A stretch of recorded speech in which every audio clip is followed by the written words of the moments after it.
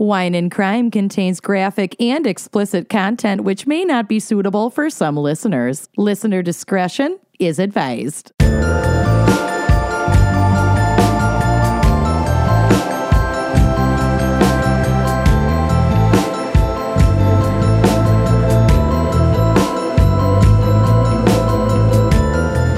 You are listening to Wine and Crime, the podcast where three friends chug wine, chat true crime, and unleash their worst Minnesotan accents. Ugh. Yeah. Mm-hmm. She had a big ass then, she's got a big ass now. I saw these culottes. Oh my God. I'm Kenyon. I'm Rebecca and Lucy. Me. No, people are going to think that's your real name. No one knows my real name. It's No fine. one knows your real name. It's fine. And I'm, do you hear me, Loretta? Amanda. And I am at the point where I would kill for the nicotine under somebody's fingernails. Do you hear me, Loretta? Once a carny, always Always a a carny. carny. Would a mint help if I shoved your head up your ass? A nice cool mint. mint. You have a super day too. Okay. All right. Turns that's out this our- is a true crime podcast. What? This is a Drop Dead Gorgeous rewatch podcast. Every episode, we rewatch Drop Dead Gorgeous. Okay, I would listen to that podcast though. Weekly rewatch of Drop Dead Gorgeous. I think we just found our spin-off show. We're starting a network. No. Yep.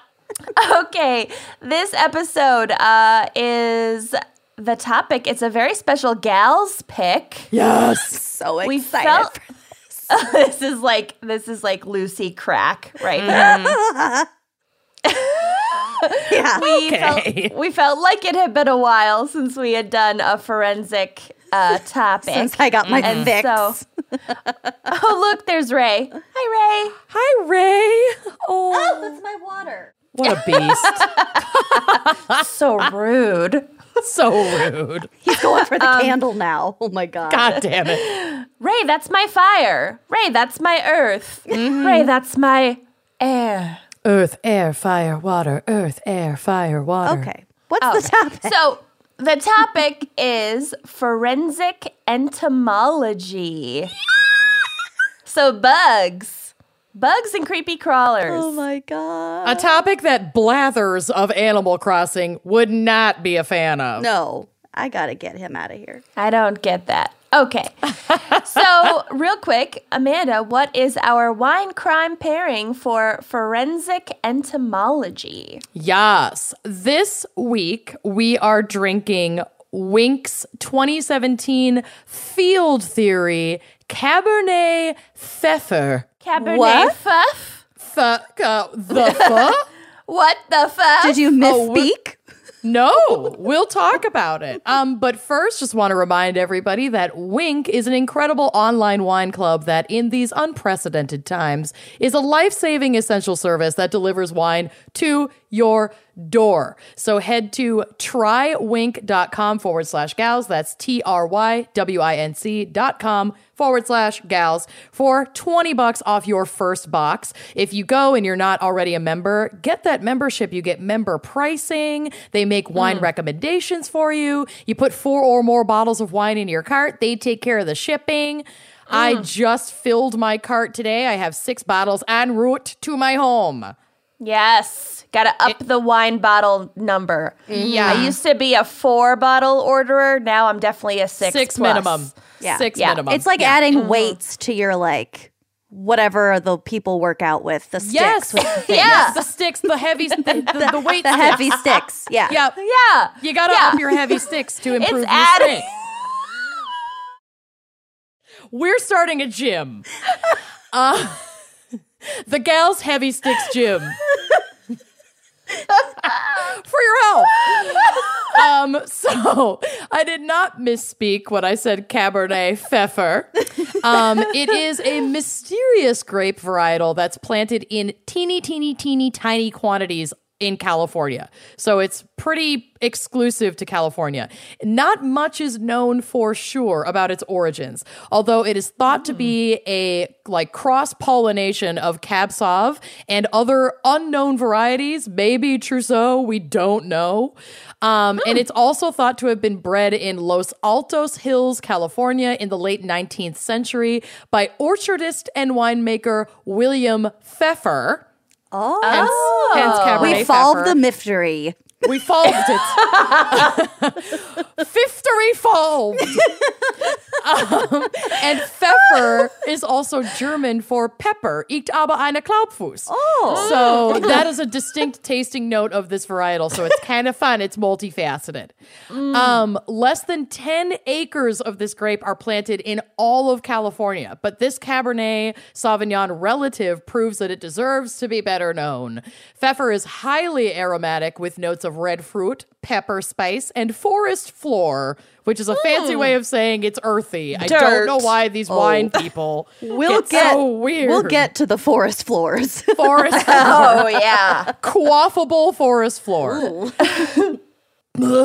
Excuse me. Though the spicy underpinnings are apparent, it's the delicacy and restraint that I don't have that make this wine eminently drinkable. With subtle structure from 70-plus-year-old vines, this is a wine you're not going to be able to find anywhere else, so we recommend that you stock up now. And that said, by the time I went to put this in my cart, it was sold out, so I'm not even able to drink it right now.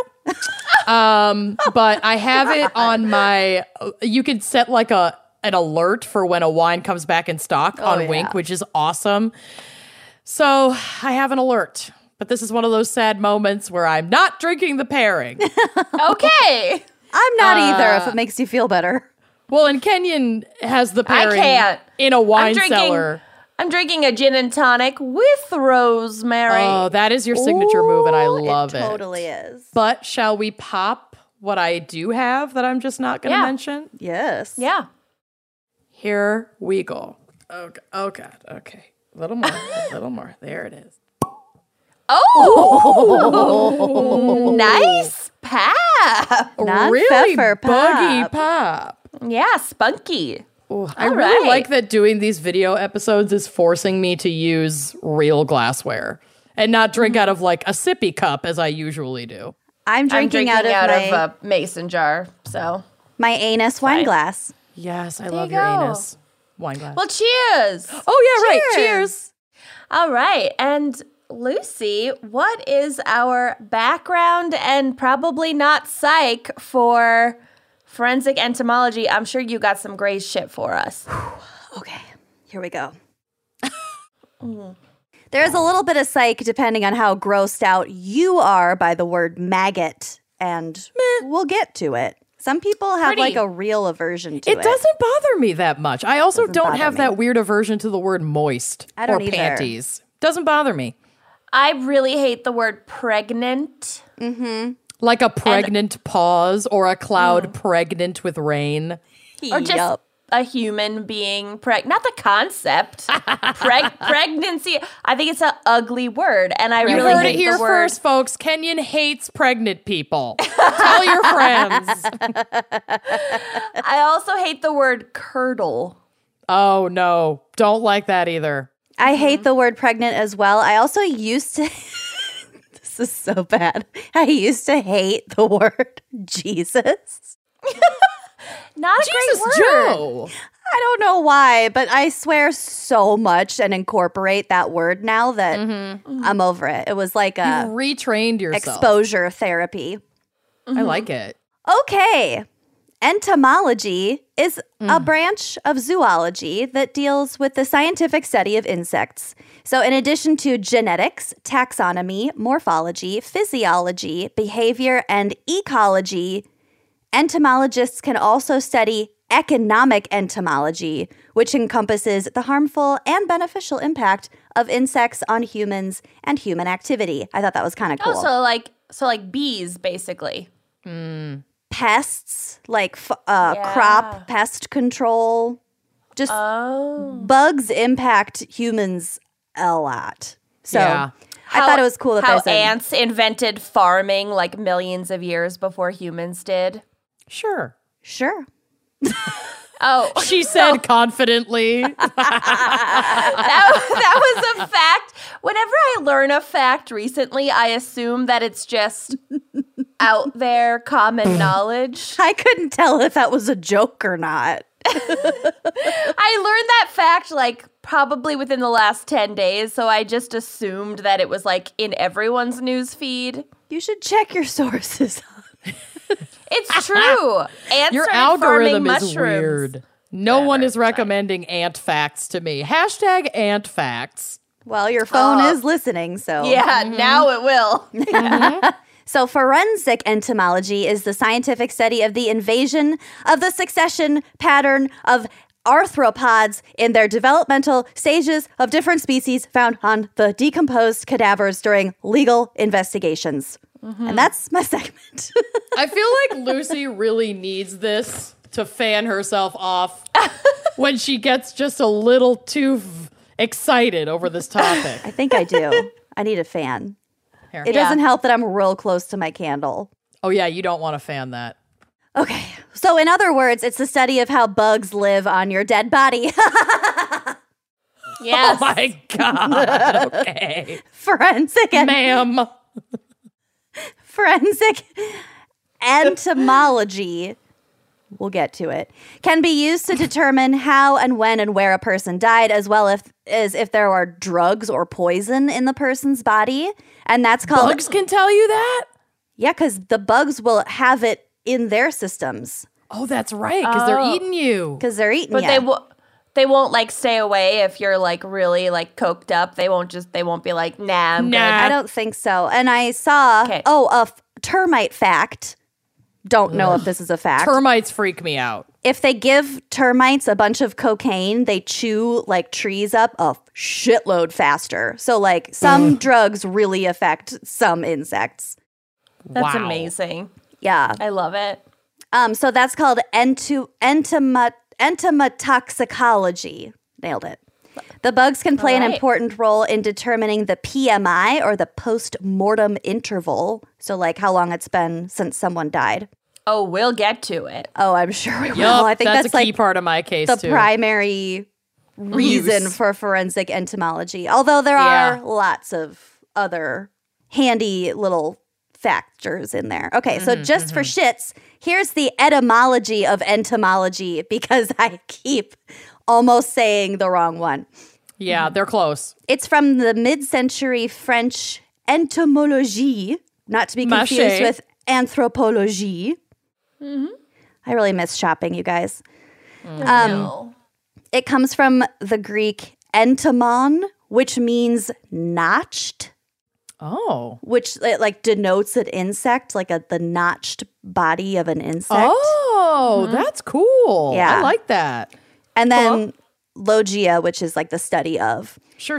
So let's get into how fucking gross bugs are for just a hot minute. Yes, let's. Real fucking gross. The word arthropod comes from Greek arthron, which means joint, and pous, which is almost soup spelled backwards, which means My foot. soup spelled backwards is poos.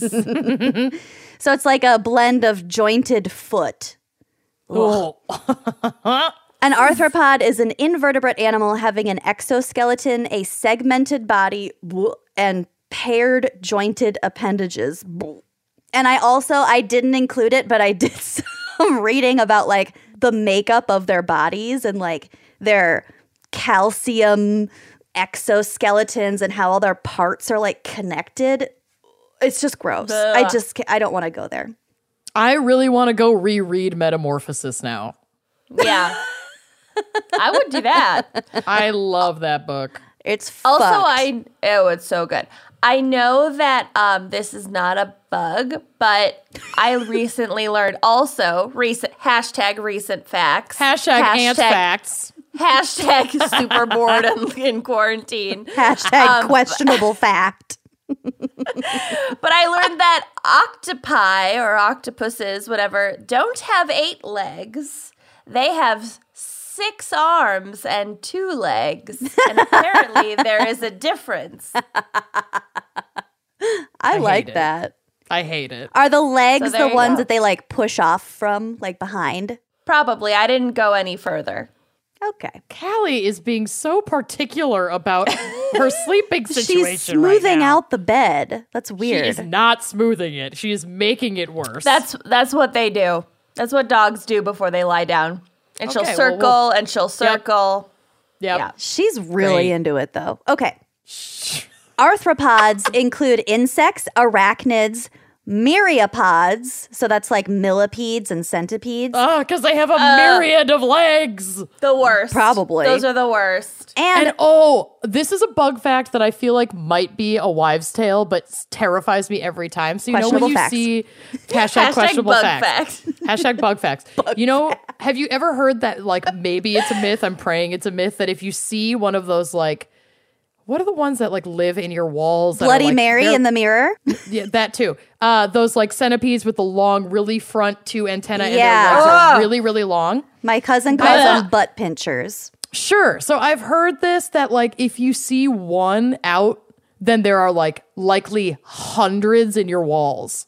And I feel like somebody made that up just to scare me, but it has haunted me ever since. I can't. You guys, I cannot. It's too awful. Here's another bug fact. If you take said butt pincher and No. eat it, No, then the ones in why? your walls go away.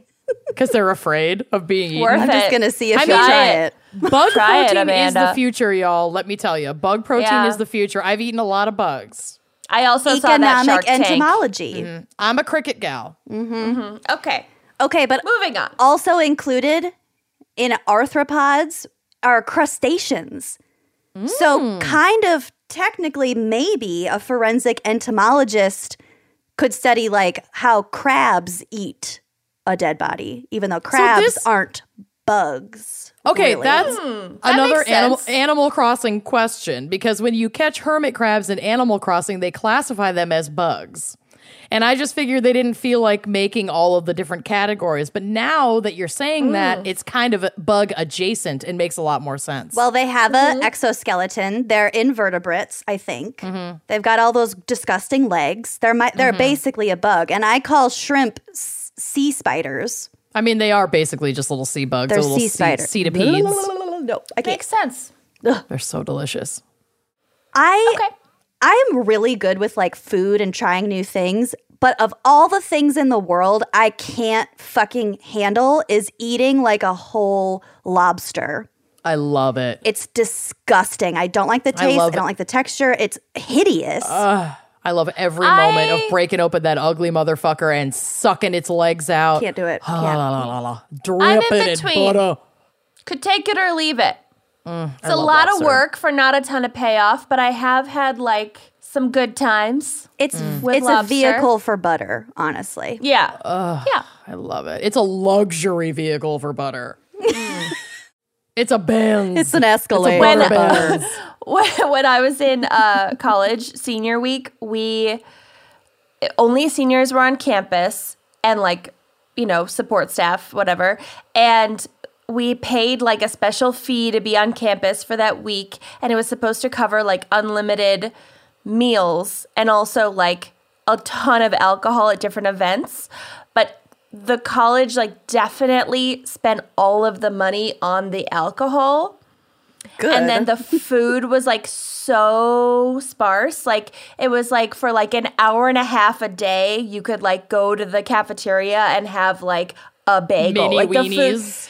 the food was like not. We were starved for a week, but every event had an open bar. It was wild. Worth it. And so the one like sit down meal that we had, we were all like ravenous. Like we get there, we're dressed up, whatever. We sit down, and it was lobster, like which is not like a filling meal, and also It's not. like And you have to work to get it. Yeah. and you have to work to get it, and it's also like really expensive and unnecessary when you haven't been fed in a week. Yeah, they and you're fucked also up that- hammered, so like handing you a Yeah. hot dog would have been more satisfying than making you Oh, crack yeah. open a lobster. They fucked up Yeah. that budget. Poorly That thought was- out. Well, that was my first seniors time put having together lobster. that budget. and put it all into alcohol. Your class president did that. They fucked you over. Probably. I mean, it was really fun. I can name really 3 specific people who put that together, and I didn't go to school with you. Looking at you, Gary. All right. I've got a long ways to go. I got a long ways to go. I'm going to keep going. I'm ready. So when we're talking about forensic entomology, that would also include things like worms. And we'll come back to the worms, which I Googled to see which phylum those fall into. And it turns out that worms, I knew this in 7th grade when we had the worm unit, but I was reminded today of how fucking batshit worms are. And they can actually fit into like a zillion different categories. They're shapeshifters, I swear to God. Worms are maybe my new favorite animal. After cats. Valerie. Cats, worms, everything else. Horses at the bottom. Okay, so I got a little dose of history for us. The first recorded criminal case that used forensic entomology comes to us from the Song Dynasty. Ooh. In 1247, judge/physician/scientist/writer Song Si, he was a busy guy, wrote a book called Collected Cases of Injustice Rectified. Ooh, I love that title. It's so dramatic. And he also published a how-to for coroners called The Washing Away of Wrongs. Oh my God. Okay, that's these spooky are like I love it. Love it. 2 upcoming episode titles because I'm obsessed. Yeah. Yeah. Also, I want to go back to the times when like life expectancy was 8 seconds and you just had to learn everything over the course of your life to fill every single role you possibly could. Yeah. Because there weren't enough people to like do fucking anything properly. And everyone died at 35. 35. Yeah. Max. These are the good old days. Yeah. Jacks of all trades. Masters of none. Yep. Okay, so here's a little quote from Wikipedia about... Honestly, most of my notes for this came from the Wikipedia page because it covered so much. And like, I'm not even sorry about it. So, quote, in a murder case in 1235, a villager was stabbed to death and authorities determined that his wounds were inflicted by a sickle. And this was a tool used for cutting rice during harvest time. A fact which led them to suspect that a fellow peasant worker was involved. So the local magistrate had the villagers assemble in the town square where they would temporarily relinquish their sickles. Within minutes, a mass of blowflies gathered around one specific sickle and none of the other ones. Whoa! They were attracted to the scent of traces of blood unseen to the naked eye. And it became... I love that so It's much. so creepy. That It became is so apparent good. to all that the owner of that sickle was the culprit who pled for mercy as he was detained by authorities. Yes. Dramatic. Oh my God. Also, Fucking really awesome. great punk band name, the Sickle and the Blowflies. Yeah. Ooh, yeah. You're really good at that game, Kenyon. Thank you. You're very good at that game. It's my only musical talent, coming up with Is band naming names. bands. This is very accurate. So here's another wiki quote about our favorite little decomposers, maggots. Little baby maggot. Little baby maggots. In 1668, Italian physician Francesco Redi disproved the gorge. theory of spontaneous generation. So at the time, the accepted theory claimed that maggots developed just spontaneously from rotting meat. Interesting. Okay. So he conducted an experiment. He used samples of rotting meat that were either fully exposed to the air, partially exposed to the air, or not exposed to the open air at all. And he showed that both fully and partially exposed rotting meat developed fly maggots, whereas rotting meat that was not exposed to air did not develop them. So this theory... Oh my God, are maggot spores just floating around in the air at all times and we're No, it's breathing from them and they're touching us? It's fly poop, right? Oh my God. We don't know Bug anything. facts. You don't know what maggots are? They're fly. They're They're the fly larvae. eggs. Yeah. So eggs wouldn't come from poop. Not What- where did poop, poop but get like flies, stopping off, depositing their matter, and then bouncing. They lay eggs that hatch into maggots that then become flies. So if it's exposed to the air, it allows for the fly to make contact with the meat, to lay the egg, and possibly drop the excrement and then fly away. I just want to be clear that Kenyon doesn't think that maggots are fly poop, which is absolutely how that sounded. No, not poop, but like, yeah, the eggs. Like, you know, I mean, do flies have both a vagina and a butthole? Probably not. It's probably one hole. Butthole? Okay, we're moving on. I'm Googling it. Bug facts. Fly butthole. Fly butthole / fly vagina. Oh my God. So this discovery completely changed the way that people viewed the decomposition of organisms and prompted further investigations into insect lifestyles and into entomology in general. Are you okay? No, you'll never be okay. Y'all, do not Google what I just Googled. Because I'm Googling it right everything is about how do you get maggots in your vagina, and vagina is never spelled correctly. It's VAJYNA. Never spelled right. Do flies have buttholes? Come on, I gotta keep moving. Keep Go moving. on. But also, We're on a side quest. do we What's remember? stopping you? Do we remember in The Keepers, that Netflix documentary, when that one woman had like a nebulous memory of brushing the maggots off of Sister Kathy's face? And at first, that was like proof that it wasn't real because it was like November, and then later it was proof that it like was totally real. Yup. Forensic entomology. Because it was an unusually warm fall. Yes. Yup. Okay. My heart. The Keepers. I need to rewatch that again. I've watched it twice already. Same. Okay, so circling back to my fun fact, if maggots really gross you out, you can start calling them by their other name, gentles. Oh, almost worse. Just a vagina full of gentles. A vagina. A vagina. Vagental. Sounds like an instrument. I hate it. So forensic entomology can be divided into 3 different categories, 2 of which are really boring. The first boring one is urban, and this typically concerns pest infestations in buildings in like legal cases between private parties and like landlords or roaches or exterminators if you're like suing them for doing a bad job. I lived in a place that had roaches and mice. Not fun. I lived in a place that was infested with those butt pinchers you were talking about. We got out of our lease. That's how bad it was. Not fun. Oh. Loving being sunshine sun in a building that is only 2 years old. Yeah. Praise be to Jesus Joe. Okay, second boring one is stored product. And that relates to insect contamination of, commercially distributed foods. So like when you see a photo on Reddit of like a dead tarantula inside a bag of iceberg lettuce. Yes. Or I can picture like exactly the photo you're referencing. Oh, yeah.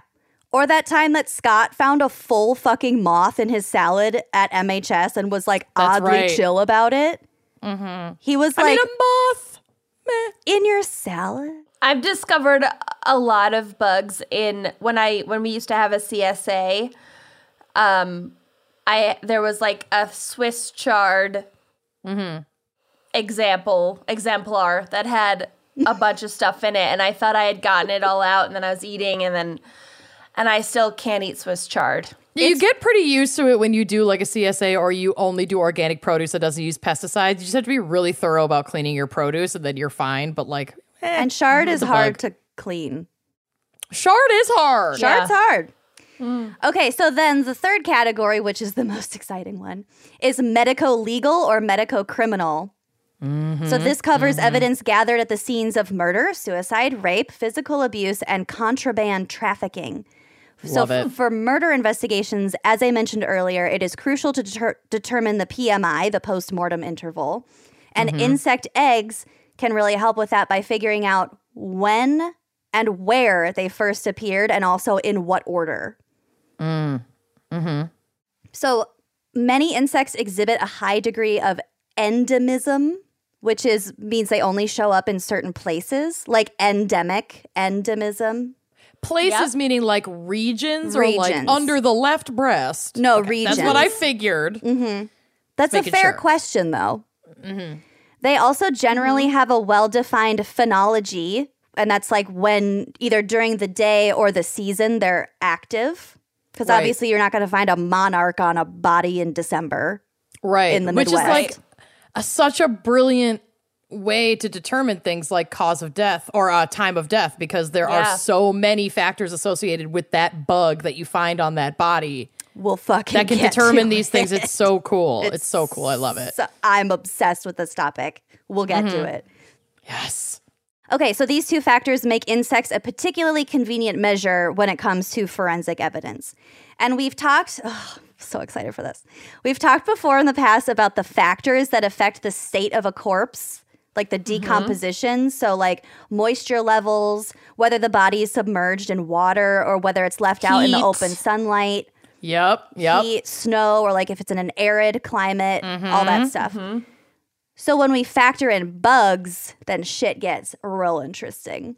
For example, in a very humid environment, the body acts as an insulator, so the core of the body has a higher temperature and thereby faster maggot development. Okay. So pressing the fast forward button on them maggots. Yeah. So I'm going to scroll down to a little fun fact, but a maggot, just for your reference, can take anywhere from 3 days to 2 months to become a fly. So that has a lot to do with temperature then? And like species of fly.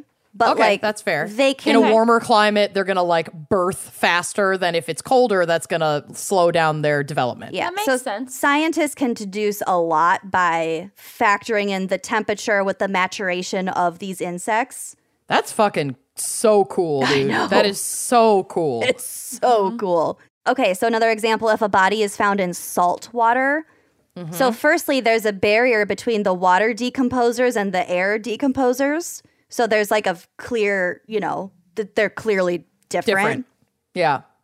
Also, the pH of salt water can affect the maturation of insects. And depending on how far offshore the body is found, it could be determined where the person died, how far they floated. Like if they found... And also, you don't find flies like in the middle of the ocean. So if you find evidence of flies on the body, you know that it started out closer to shore, already dead. Or on land, I would guess. Yeah. Right, and then dumped. Yeah. Okay. God, that's so cool. Insects are cold-blooded, so temperature and sun exposure really affect the types and numbers of insects. So for example, temperatures from the mid-70s to the high 80s significantly reduces the developmental time for maggots in general. Okay. Also, hanged bodies will attract flies for a shorter period of time because that body is getting more air exposure and therefore drying out faster. And the and the flies are looking for like a moist environment to lay their eggs. Yeah. That primordial ooze within which to birth. We'll get to it in this next sentence. Plus, those body fluids are going to leak out onto the floor, and that's actually where the majority of the action happens in terms of the bugs. Love it. Got it. So you have to know your geography really well to be a forensic entomologist. So like we talked about before,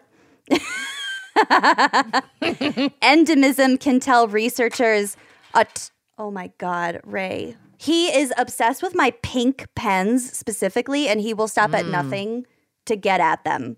Well, then you better relinquish them to him. He is a powerful they're beast. under the desk. Okay. Great, perfect. So for example, like we talked about before, endemism can tell investigators a ton about a body's location or prior location.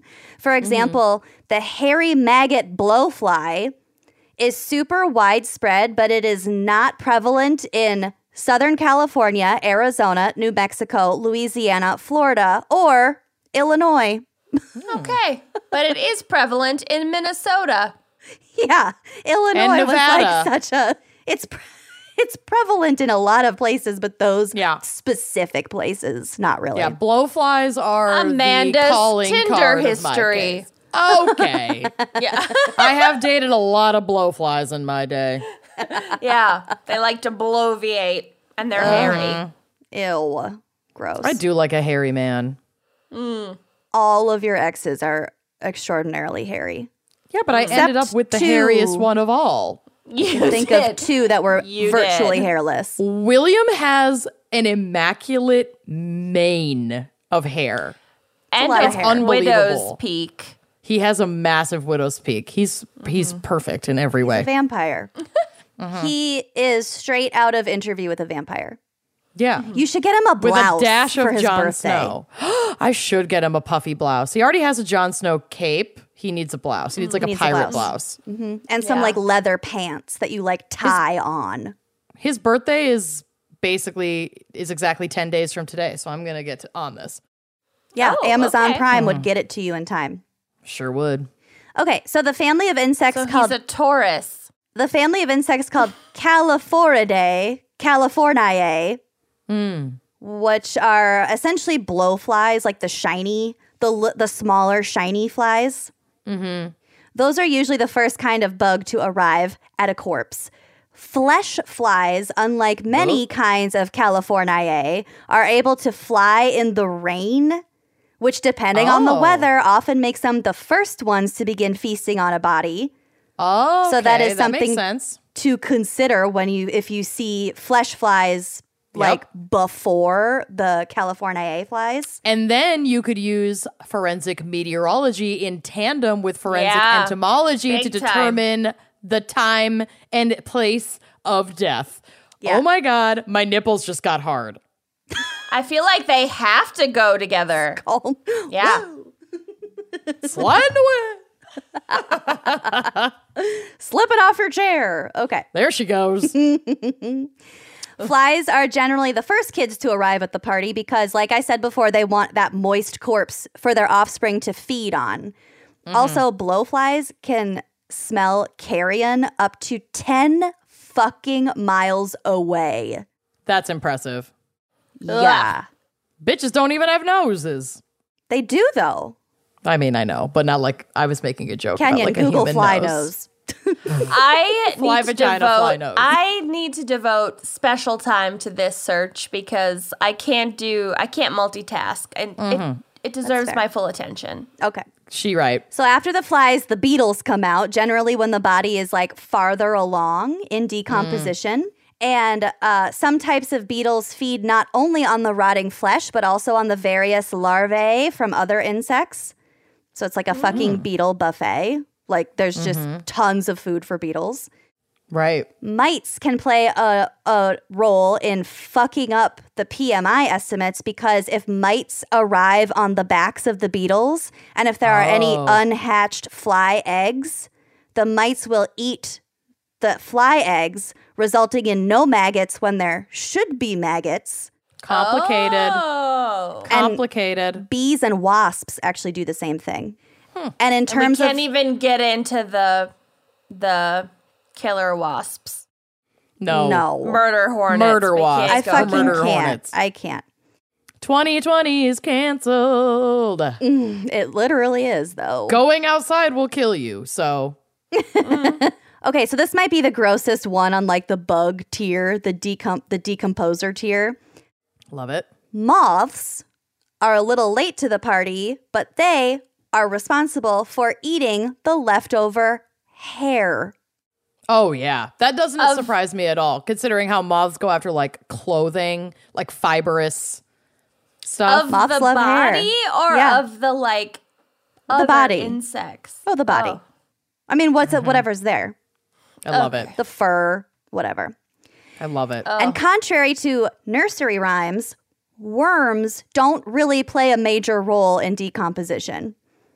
So Interesting. worms eat any organic material, and they also reproduce in like a bunch of different ways because, like I said, worms are fucking bonkers. So they're not exactly hard up for like a fresh corpse for survival. They just do their thing. They don't even have eyes. Like, whatever. They're fine. Okay. They're just out here living. They're just squirming around.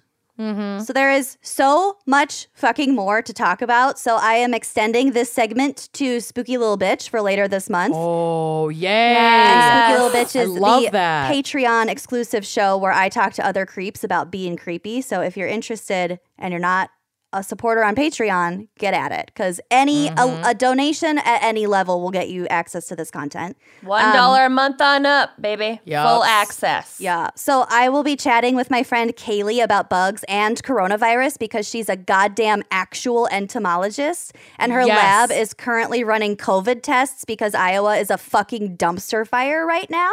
Accurate. That's accurate. Yeah. So yeah, if this intrigued you, check out Spooky Little Bitch coming up. Well done. Cheers. Nicely done, Mama. Thank you. Now I can drink my wine. Should we hear a quick word from our sponsors? Yeah. Yes, let's. One of the things I love about true crime is that the further you dig into a story, the more layers you uncover. It's like an onion. Oh, And peel it, that's baby. Yes, and that's a big part of what I love about the puzzle game Best Fiends. The more I play, the more fun it gets. Reaching new levels feels like uncovering a new layer in a story, one that you get to take part in. And the best part is, the longer you play Best Fiends, the more exciting it gets. It's actually really funny because the other day, our wonderful podcast colleague and close friend, Josh Hallmark, gave me a heads up that he had surpassed me in Best Fiends because I am connected to it on Facebook, so I can play like against my friends. And he knows. I know he knows what like sick satisfaction I get from passing my friends in Facebook, as much as the satisfaction I get from sending them like gifts and things in the game. And he sought me out specifically to be like, I passed you, and sent me screenshots. Really had a great moment with it. Oh, great. It was amazing. That's great. Yes. So like I was saying, this game is awesome because the longer you play it, the more exciting and the more new things you get to encounter within the game. They do like seasonal promotions that have these really fun little mini games. You get all these cool new characters that you can unlock as you go, and each character has different like special powers, so you have to select which character you want to use for each level to maximize their abilities within the level. So it's like this really awesome layered puzzle game that is so easy and fun to play, and you can play it in all kinds of weird places because you don't need internet to play. I love that. So if you're like, you know, taking a bubble bath and your internet does not necessarily reach all the way to the bathroom, no problem. Airplanes. You don't even need it. Travel. Remember that? Seriously. Yeah, remember when? So it's a unique and exciting puzzle game experience unlike other puzzle games out there, and I would know because I play a lot of puzzle games. And like I said, Best Fiends updates the game monthly with new levels and events, so it never gets old. You literally don't beat the game. You don't run out of levels. It just keeps, this world keeps building. It's amazing. And Best Fiends treats the game like a service for their players. It does not require internet to play, so you don't need to worry about Wi-Fi access or using your cellular data. So play it underground, play it on an airplane, play it in the bathtub. Do you? You can collect all these amazing characters, and there are always fun new monthly themed challenges that change with the season. I love it. Tell us how to play, Lucy. Oh, here we go. Best Fiends has thousands of levels already, with new levels, events, and characters added every month. It's hours of fun right at your fingertips, and you can even play offline. With over 100 million downloads and tons of 5-star reviews, Best Fiends is a must-play. Download Best Fiends free on the Apple App Store or Google Play. That's friends without the R, Best Fiends. Are you ready for my case? Literally never. It's super dark on multiple levels. Great. Back to her brand, people. Here we go. I missed you. Oh, I'm welcome here. back. I've always been here. Kenyon's dark cases are like a warm hug. My dark heart All right, never so- left. While writing this dark case, I had like multiple panic attacks that we had covered it before, and I don't think we have, but I think I just heard I could tell from different your podcast cover frenzied text messages this morning. It was like, yeah, okay, we haven't covered it, but yeah, whatever. It's a very fascinating case. And okay, so Cheryl Lynn Harper, who went by Lynn, was born in August 1946 in New Brunswick, Canada, which I did not bother to look up where New Brunswick is. Brunswick It's in Lanes, Canada. Bowling Alley, Canada. It's in Canada, but like East Coast, West Coast, middle, I don't know. She was the middle child and only daughter of Leslie and Shirley Harper, not an avant-garde lesbian couple. Leslie is a man. Damn it. So Lynn's father, Leslie, had previously worked as a teacher, but towards the beginning of World War II, he joined the Royal Canadian Air Force. Gorgeous. After the war, the growing family moved around between different Air Force bases, and then in July 1957, they moved to a base in Clinton, Ontario, where her father served as a flight lieutenant. Cool. Love it. God bless the vitamins. And I am over-enunciating because the gin and tonic that I poured myself was really strong. And getting dangerously low. So you better text your husband in the other room for a little delivery, a little drop off. Hey, babe. Yeah. Babe. Babe. Babe. Babe. Ray. Okay. Yeah, where is Ray? I get concerned when I can't see Ray. Yeah, he's like a 3-year-old. His tail He's is out just of on sight. fire. Something's wrong. Too quiet. We're going to get Lucy a pack and play for Ray. Oh my God, he's under my desk. Oh. There's a dog in my backyard. I don't have a dog. You also can't see your backyard from that room. Yes, I can. You can. I'm looking at it right now. You definitely can. There was a dog. It's fine. I've slept Okay. in that room. Okay. So besides being an Air Force brat, Lynn had a very normal childhood. She spent her time with really wholesome childhood pursuits, including Sunday school, Bible study, and Girl Guides. So like Girl Scouts. Oh. That's Very, fresh. very sweet. But then on Tuesday, June 9th, 1959, when Lynn was just 12 years old, tragedy struck. No. Lynn had been riding on the handlebars of a classmate's bike, 14-year-old Stephen Truscott. Stephen and Lynn were in a combined grades 7 and 8 class at their base school and were friends. Some speculated that they were going steady. Oh. And Stephen had a bit of a reputation for being more interested in girls than his studies. But, like, he's a 14-year-old boy. Yeah. Yeah, whatever. Either way, the pair were riding on Stephen's bicycle on the county road near their school in the early evening. It was still early June, but it was already hot and muggy weather. Bugs. Bugs. Hot and buggy. Hot and buggy. Hot button buggy. Around 7 p.m., Stephen said he dropped Lynn off at the intersection of County Road and Highway 8 for her to walk home, but Lynn never made it home. Damn it. At 11:20 p.m., her family reported her missing, so I'm sure they were just, like, frantic when she, like, didn't come home for dinner, didn't come home after dark, like, Right. you know. The next morning, the police constable questioned young Stephen in his police cruiser out in front of the school. So, like, in front of everybody, pulled him in for questioning. Stephen told the constable that he dropped Lynn off where she, like, left on foot. And he added that as he was leaving on his bicycle, he was, like, riding away from that road intersection. And he stopped on, like, a bridge. And he glanced back, and when he glanced back, he saw Lynn getting into a car. Okay. He described the vehicle as a, quote, late model Chevrolet, possibly a Bel Air model, gray or with, quote, a lot of chrome, and a yellow license plate. Okay. Investigators dismissed this, however, insisting that Lynn, quote, wasn't the type of girl to hitchhike. It doesn't matter. It also doesn't mean she was hitchhiking. What if it was somebody she knew who stopped and was like, hey, do you want me to give you a ride home? Or like, can you help me find my lost dog that is in Lucy's backyard right now? Or like, I have a gun, get in the car. Yeah, or candy, which would easily force me into a car. I mean, that... Heath bars? I hate when... I'm getting in your car. I'm getting in your car. I hate when investigators are like, oh, they wouldn't do that. We're just going to ignore this very crucial detail that will quite literally bring this case together. I mean, it is part of like criminal profiling, but I also like none of the things that investigators come up with just like fucking theories like that should be taken 100% seriously. Right.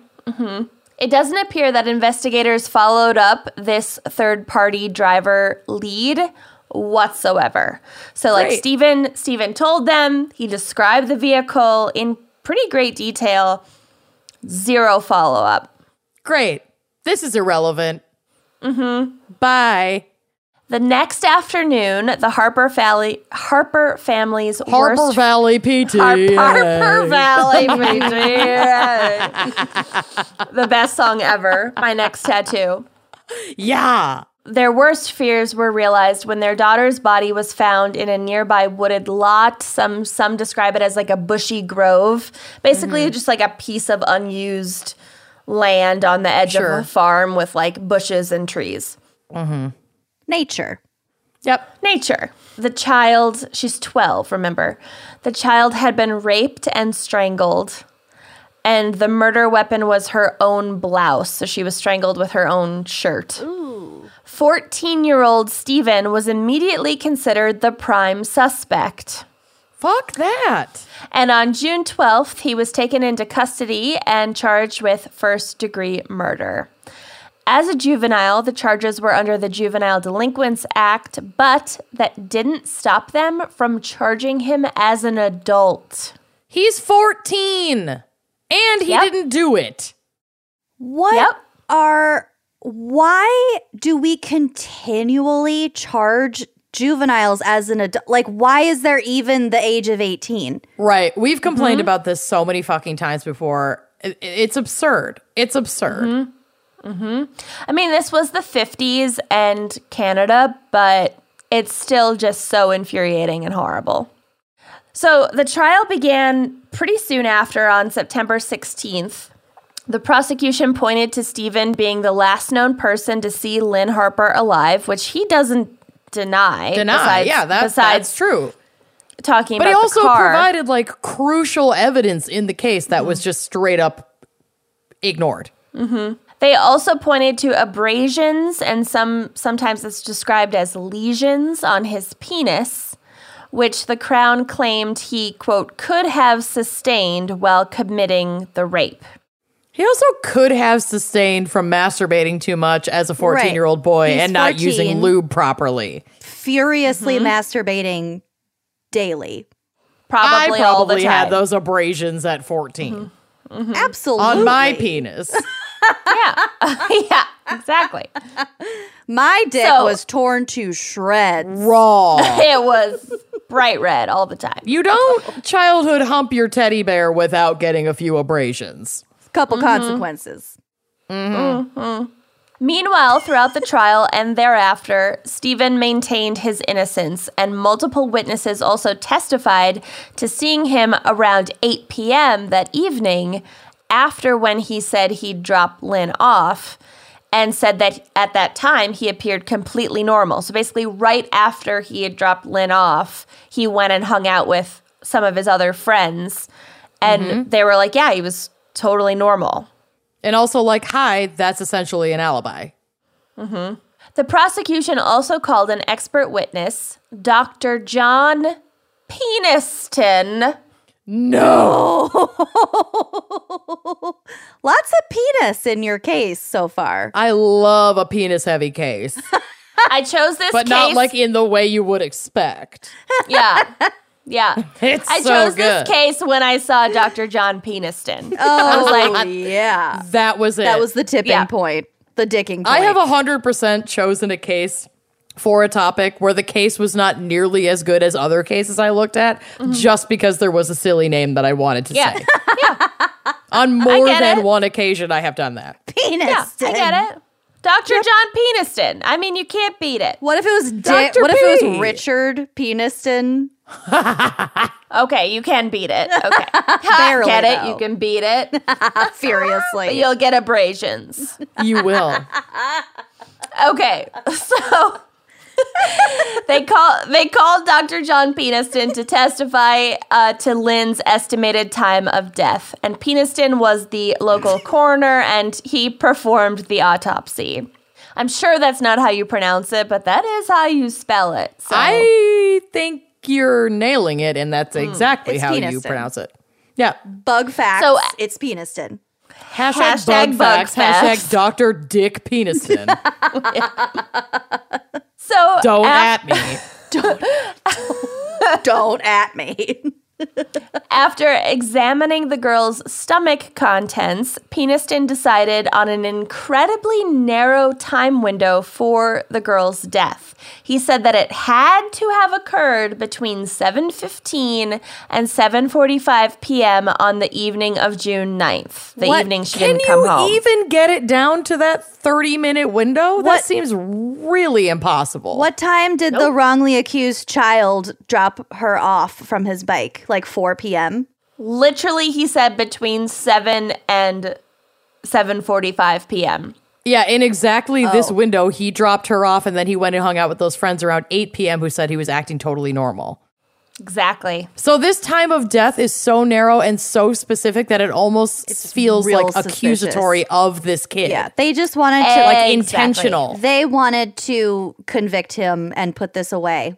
That's Well, it. Kenyon, there are so many similarities between our two cases. They are not the same case, but like this shit, this like predatory almost time of death estimation is not uncommon, is what I Yep. found. So, exactly like you guys said, this fit neatly in with the witness testimony of seeing Stephen and Lynn together on his bicycle at around 7 p.m. and then Stephen without Lynn at around 8 p.m. So there's So an literally hour we're like, that had to be then. then that hour witnesses cannot corroborate seeing her alive with him at all. That's so it's so just unaccounted fucked. for. That's so fucked. And he's The just a trial, baby. he's 14. He's a baby muffin. The trial took only 15 days before a jury found Stephen Truscott guilty. Despite the jury's sentencing recommendation of mercy for the boy, so they were like, he's no. guilty, but like, please, just, use mercy when sentencing him. He's really young. Oh no.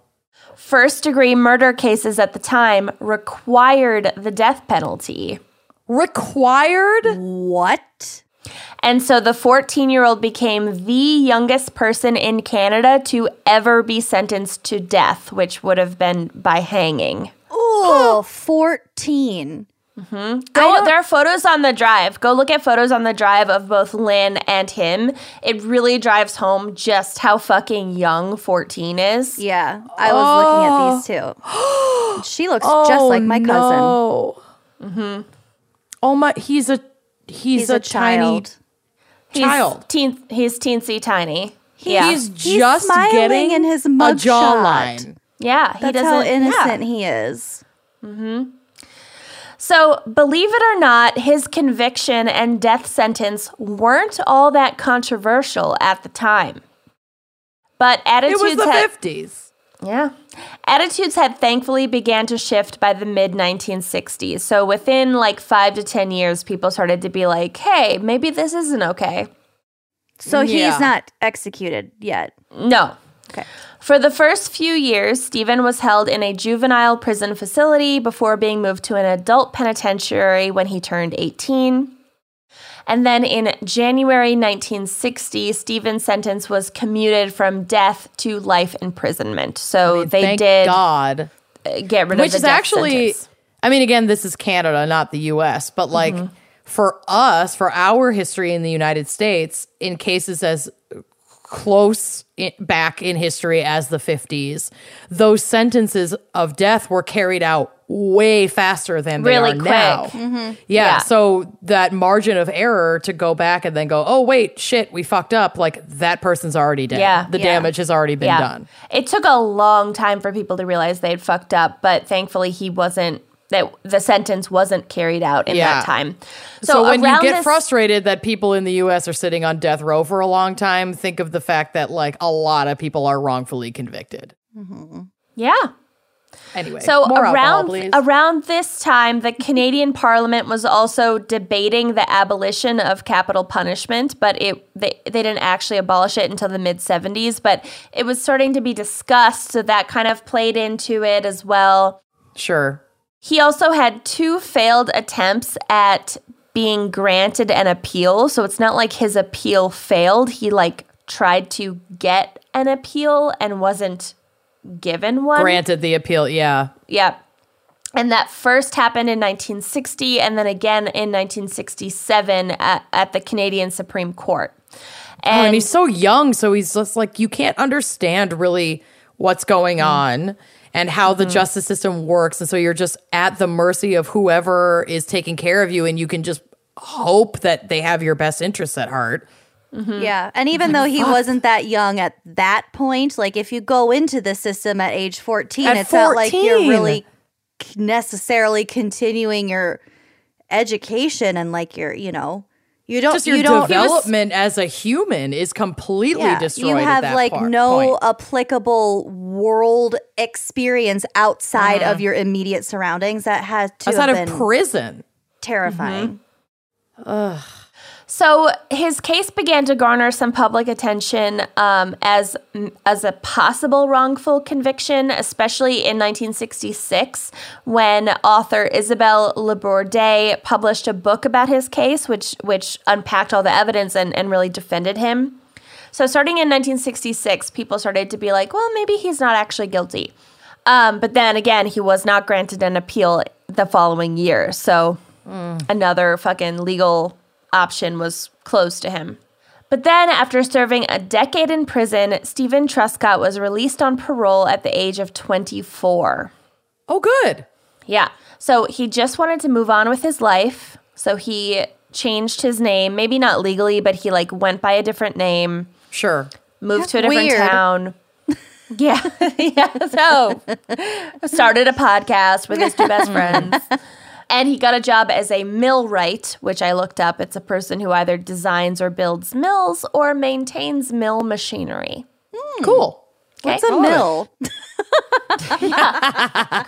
Great question. Didn't look that up. But I think it's like a fly anus. But he learned... It's a vagental. It's a type of vagental. Yeah. It's a vagental. It's a treatment for your acute vagental. It's a silver gel that is recommended to be applied to your vagina to clear up yeast infections. Oh, the gel? And mayflies. The gel? It's the gel. It's Herbalife. So he actually learned how to become a millwright, whatever the fuck that is, in prison. So in 1970, Stephen met and married his wife, Marlene, and the couple went on to have 3 children together. They are still together. I love it. For the next 3 decades, Stephen maintained a low profile. He was never charged with another criminal offense and never spoke publicly about the case. Yeah, so, why would you? I don't blame him at all. I would want to leave that in the rear view. Completely behind. Yeah. Yep. Yeah. In 1997, Innocence Canada, which is like the Innocence Project, became interested in his case, and after a 3+ year independent investigation, they submitted an application for ministerial review of his conviction. Okay. The investigation uncovered significant issues with the forensic evidence presented at Stephen's trial. Number 1, expert witnesses who now testified that the lesions on Stephen's penis were unlikely to have been caused by sexual intercourse. Hi. Because it was you. It was you. Vagentals aren't made of wood and sandpaper. Or like steel wool. Yeah. Oh. Yeah. Like also, he's riding his bike everywhere. Yeah. Your vaginal is more likely to be abrased by a penis than the other way around. Than the other way around. Right. Your vaginal. Also, is abrased a verb? To abrase. It is now. I want some abrased pork. Bug facts. Abrased. It's now a verb. Okay, number 2, medical experts disputed the coroner's original analysis of the time of death based on Lynn's stomach contents. So in I love stomach contents. Me So too. good. In 1959, the study of the body's gastric emptying process, so like how food is broken down in the stomach. How you shit. fart. That and that. Bug facts. But hashtag bug facts was, quote, still in its infancy. Whereas now, in 2006 or whenever this was, the field had So hot.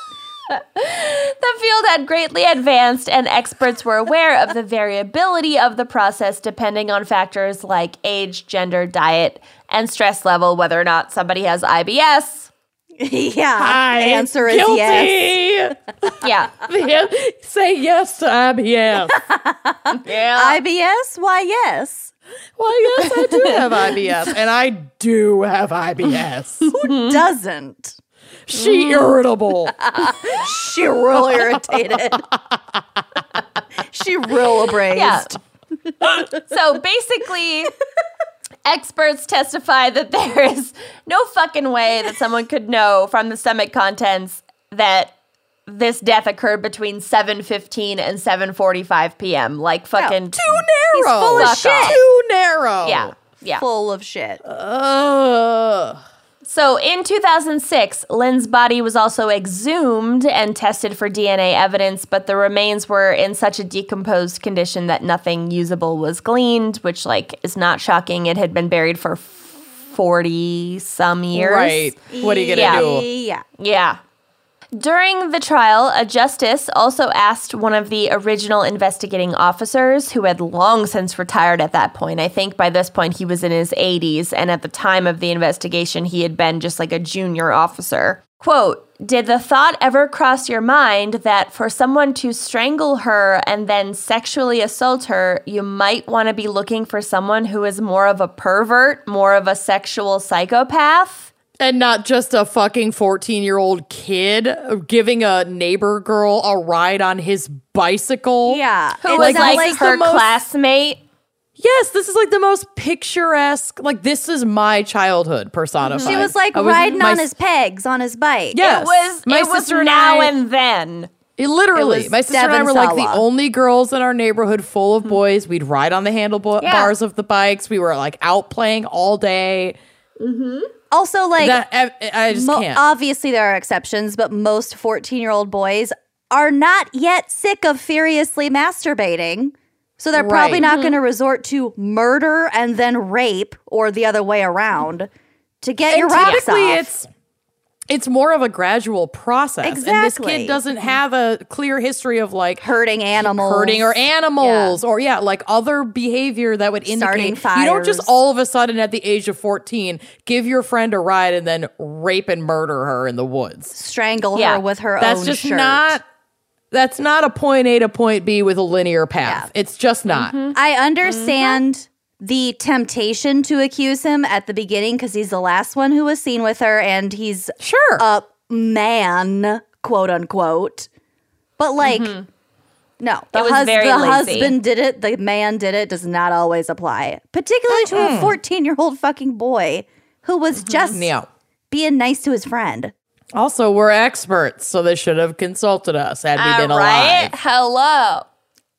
Rude. Oh, But the key piece of new evidence was the testimony of 3 forensic entomologists who studied photographs and bug samples collected at the crime scene during the original investigation. So this evidence wasn't actually used during the original trial at all, but now it was being re-examined and it revealed a fatal flaw in the prosecution's version of events. Son of a bitch, you ate up decades of this sweet baby boy's life. I am so mad at you, and Yeah. I am quite drunk. Son of a bitch. I am Son wasted. of a bitch. How I got feelings. dare you? Okay. I'm sweaty. I'm buzzed. I'm very sweaty. And I'm I am pissed. red wine sweating. I am right sweaty and buzzed. That's the name of our Yep. other podcast. Okay. now. Sweaty and bugged. It's just a forensic entomology podcast. Hashtag bug facts. Sweaty and bugged with Kenny and Lucy and Amanda. Oh, no. I don't Okay. want to watch that. So, quote. Well, good, because you can just listen to it. I'm drunk. Initial blowfly colonization occurred during daylight hours of June 10th, 1959. The collected larvae were not likely to have been deposited on the body before dark, so before sunset at 9:40 p.m. that night. On June 9th, 1959, as this would have resulted in significantly larger and more advanced larval instar than were collected at the scene or autopsy. So, Preach, bug daddy. Preach. preach, bug daddy. So Preach, gross. bug daddy. Bug daddy. Preach. Preach. Leech, bug daddy. Bleach, bug daddy. Leeches aren't bugs. I know that. Bleach.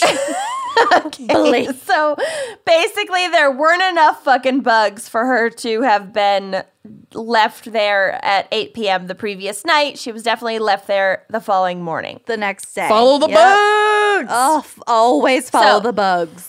Follow the bugs and follow the money. The only things that matter. You turned a corner real fast. Follow the bug money. Blood money and bug money, people.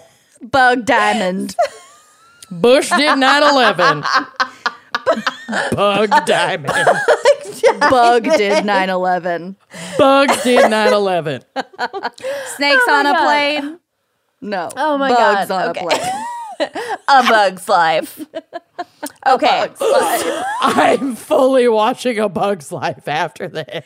Okay, quick question. Bug's Life, Ants double feature. Bugs, Quick Bugs ant Life or anecdote. ants? Bugs Life Bug- or I ants? mean, Bug's A Life Bug's for Life. me, but I Ants. like them both. ants is funnier. Ants is funny. It is funnier, but A Bug's Life is just more nostalgic. It's a more enjoyable film. It's just a more Well, enjoyable you just like film. it because it was Pixar, and I think Ants was like some Disney or ratchet something. knockoff Pixar. I think it was DreamWorks, but it's cool. ratchet knockoff Pixar. DreamWorks is a very well-established production company. Ratchet knockoff. Some fucking back alley ratchet ass They knockoff. came out at like the DreamWorks. same time. You had to They choose sure a side. did. This episode is sponsored by DreamWorks. Definitely not DreamWorks. Okay, so in other words, the original time of death was wrong by at least Yep. 12 hours. Lynn's body was dumped in the woods You don't fucking say. on the morning of June 10th, not the evening of June 9th. And Stephen Yep. Truscott had an ironclad alibi for the morning of June 10th because he was literally being interrogated in a police cruiser by the constable. Oh my God. Look at the receipts. God. Holy shit. Years, decades of this boy's Yeah. life. Decades. Imagine The best saying 10 goodbye years to of your life. between 14 and 24. Just The gone. best 10 years of your life. Hands down. Or certainly some of the most like Crucial. what is it called? Formative. Developmental. There we go. Yeah. Okay. So even more troubling was evidence to suggest that the coroner, Dr. Peniston, may have been pressured motherfucker. to change his initial findings in order to align with the investigators' theories at the time. I know you are Yup. shocked. So Innocence Canada discovered, quote, 2 unofficial versions of Lynn's autopsy report that had not been made available to the jurors during the original trial. That is illegal. That is illegal. In the U.S., we don't know about Canada. It's a mystery land. That's It's fair. the wild north. Holy shit. In both of these original autopsy reports, Dr. Peniston estimated Lynn's time of death to be hours later than he would later claim in the official autopsy. So he just kept moving it up. You're to fucking go, under oath. You're under, he needs to be tried for Peniston. perjury. Fuck And- Peniston. In 1966, when Stephen was hoping to be granted an appeal by the Supreme Court, Dr. Peniston submitted a, quote, agonizing reappraisal of his initial findings. So he felt guilty Oh, yeah. Oh, okay. 7 years later, and submitted it during this appeal process and said, And they just I was ignored it? wrong. But this report was somehow never given to Stephen's defense team or to the judges. What fucking It was blocked by the prosecution. Somebody what fucking weaseled in Illuminati there. shit is going on here? Honestly, though, Lucy, this shit happens all the time. I know. but, All the like, time. I It's just, so sick. I just wish that we had a system that didn't somehow like reward or like I know. entice certain people to I put know. 14-year-olds in jail. If there were a completely like third party, nonpartisan review board for any of this information to filter through before it even gets into the hand of like prosecutors or defense. And like, but that's what judges are supposed to be. They're supposed to be nonpartisan. They super are not. It's just really hard to to like digest this kind of information, especially when this shit is happening to a 14-year-old child. I know. It's devastating. If this report had been submitted to the correct people, it's likely that he would have been granted a new trial and, could have been exonerated decades earlier. If Dick Peniston had presented this information in the first round, he likely never would have been convicted in the first place. Also true. Did he say what his motivations were for like Being a essentially douche? He lying? didn't. He never said that he lied. He just said that he was incorrect, and upon reevaluating, he now believes, based on the evidence. Blah, Go blah, fuck blah. yourself. Like, Go fuck everyone yourself. makes mistakes, but seriously, that's a big fucking mistake. This to isn't even a make. mistake. This is like some weak motherfucker bending under the pressure of a prosecution. Or Yeah. he was just fucking lazy and he gave the testimony that he knew would put this to bed the fastest. It's It just, could be a lot of things. But I love going to regardless, bed the fastest, to- but to- not at the expense of a life. to sit on it for a decade while a child sits in jail is, How do you sleep at night? I don't know, On a Serta mattress, probably. probably. So, thanks to forensic entomology, on August 28th, 2007, some 45 years after the trial, Stephen Truscott's murder conviction was quashed, and he was officially acquitted of the murder of Lynn Harper. Thank God he was released on parole, because otherwise Yeah. he would just still have been rotting in jail for a crime For he didn't 45 commit. years. Yep. Stephen received $6.5 million, although Canadian, so like, whatever that is. More. Yeah, it's like $4 million. Compensation for having been wrongfully convicted and serving 10 years in prison for a crime he didn't commit. Not to mention, quote, nearly half a century as an innocent man stigmatized as a rapist and a murderer. I bet he got And then- fucked up in prison. Yeah. Ugh. Well, he was young. I mean, he was moved to federal adult penitentiary when he was Yeah, but 18. like he was technically a child rapist in prison too. Like Yeah, that was that the usually is label not that well he got. received. That's not great. No.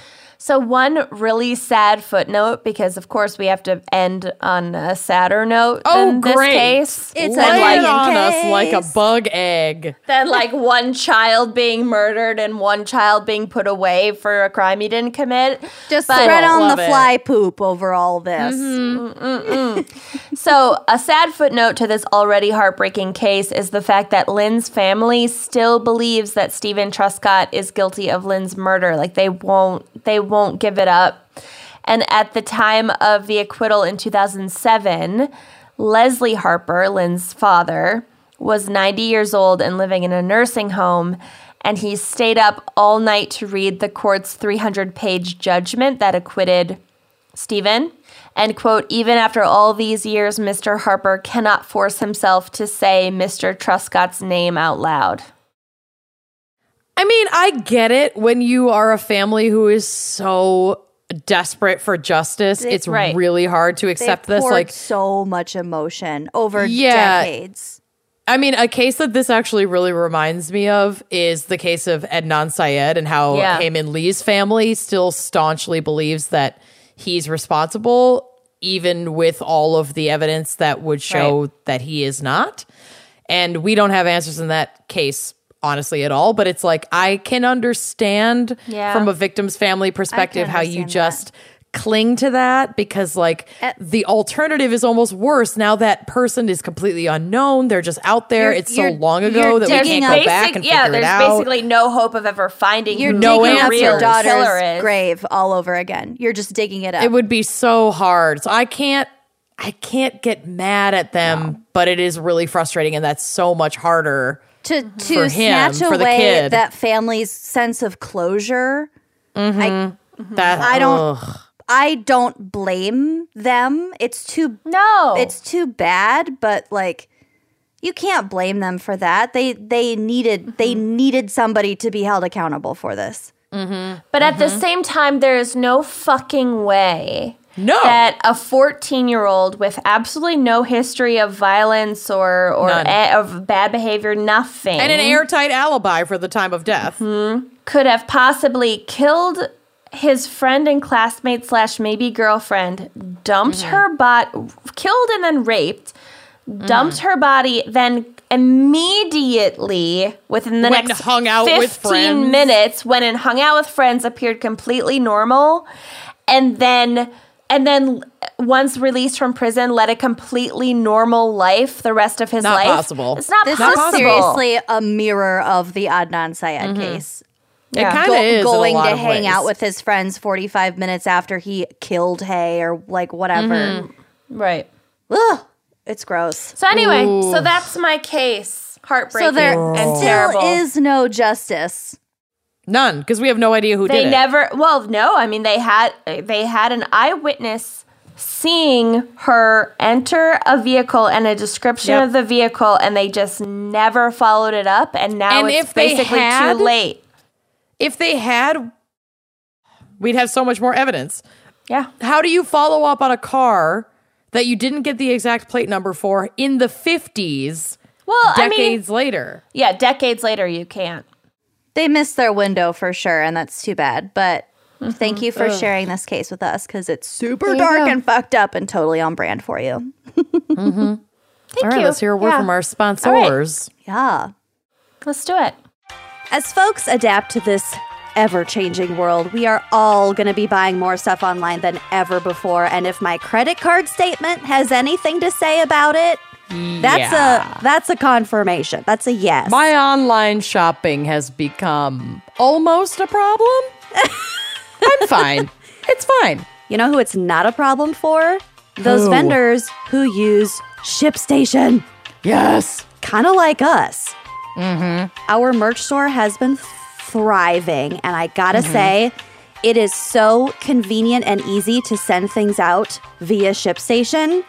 It's an absolute lifesaver, seriously. Preach. So ShipStation helps online sellers of any size get orders out quickly, save money on shipping costs, and keep customers happy. No matter what you're selling on Amazon, Etsy, your own website, wineandcrimepodcast.bigcartel.com, ShipStation brings all your orders into one simple interface. It is really simple. I've got the app on my phone, so I can manage orders. I can search things. I can answer questions from any device. Love that. Yeah, it's a lifesaver. ShipStation works with all of the major carriers, including USPS, FedEx, UPS, even Amazon Fulfillment. So you can compare and choose the best shipping solution for you and your customer. They also offer big discounts on shipping costs, like cherry on top. So now any business can access the same postage discounts that are usually reserved for like Fortune 500 companies. Yes. Yeah, so you will always know that you're getting the best deal. It's no wonder that ShipStation is the #1 choice of online sellers. You will ship more in less time with the best rates available. Real talk. And right now, Wine and Crime listeners can try ShipStation free for 60 days when you use our offer code GALS. Make sure your business is ready to meet the demands of delivery culture. Get started at ShipStation.com today. Click on the microphone at the top of the homepage and type in GALS, G-A-L-S. That's ShipStation.com. Then enter offer code GALS. ShipStation. Make ship happen. Oh, make it.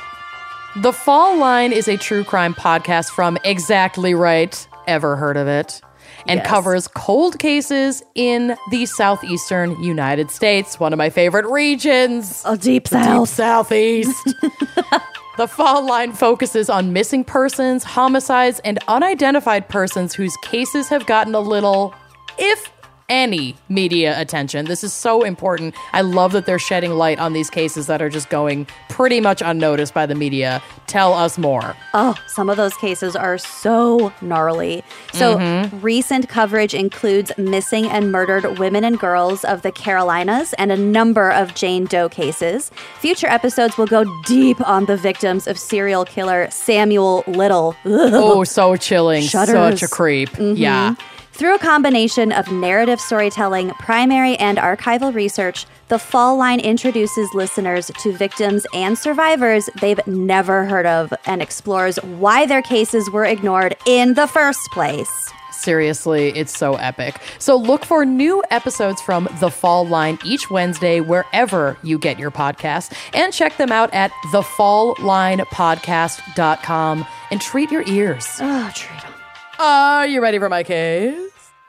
Oh, yeah. Am I? Also pretty sad and full of injustice. Bugs! Who knew bugs were so depressing?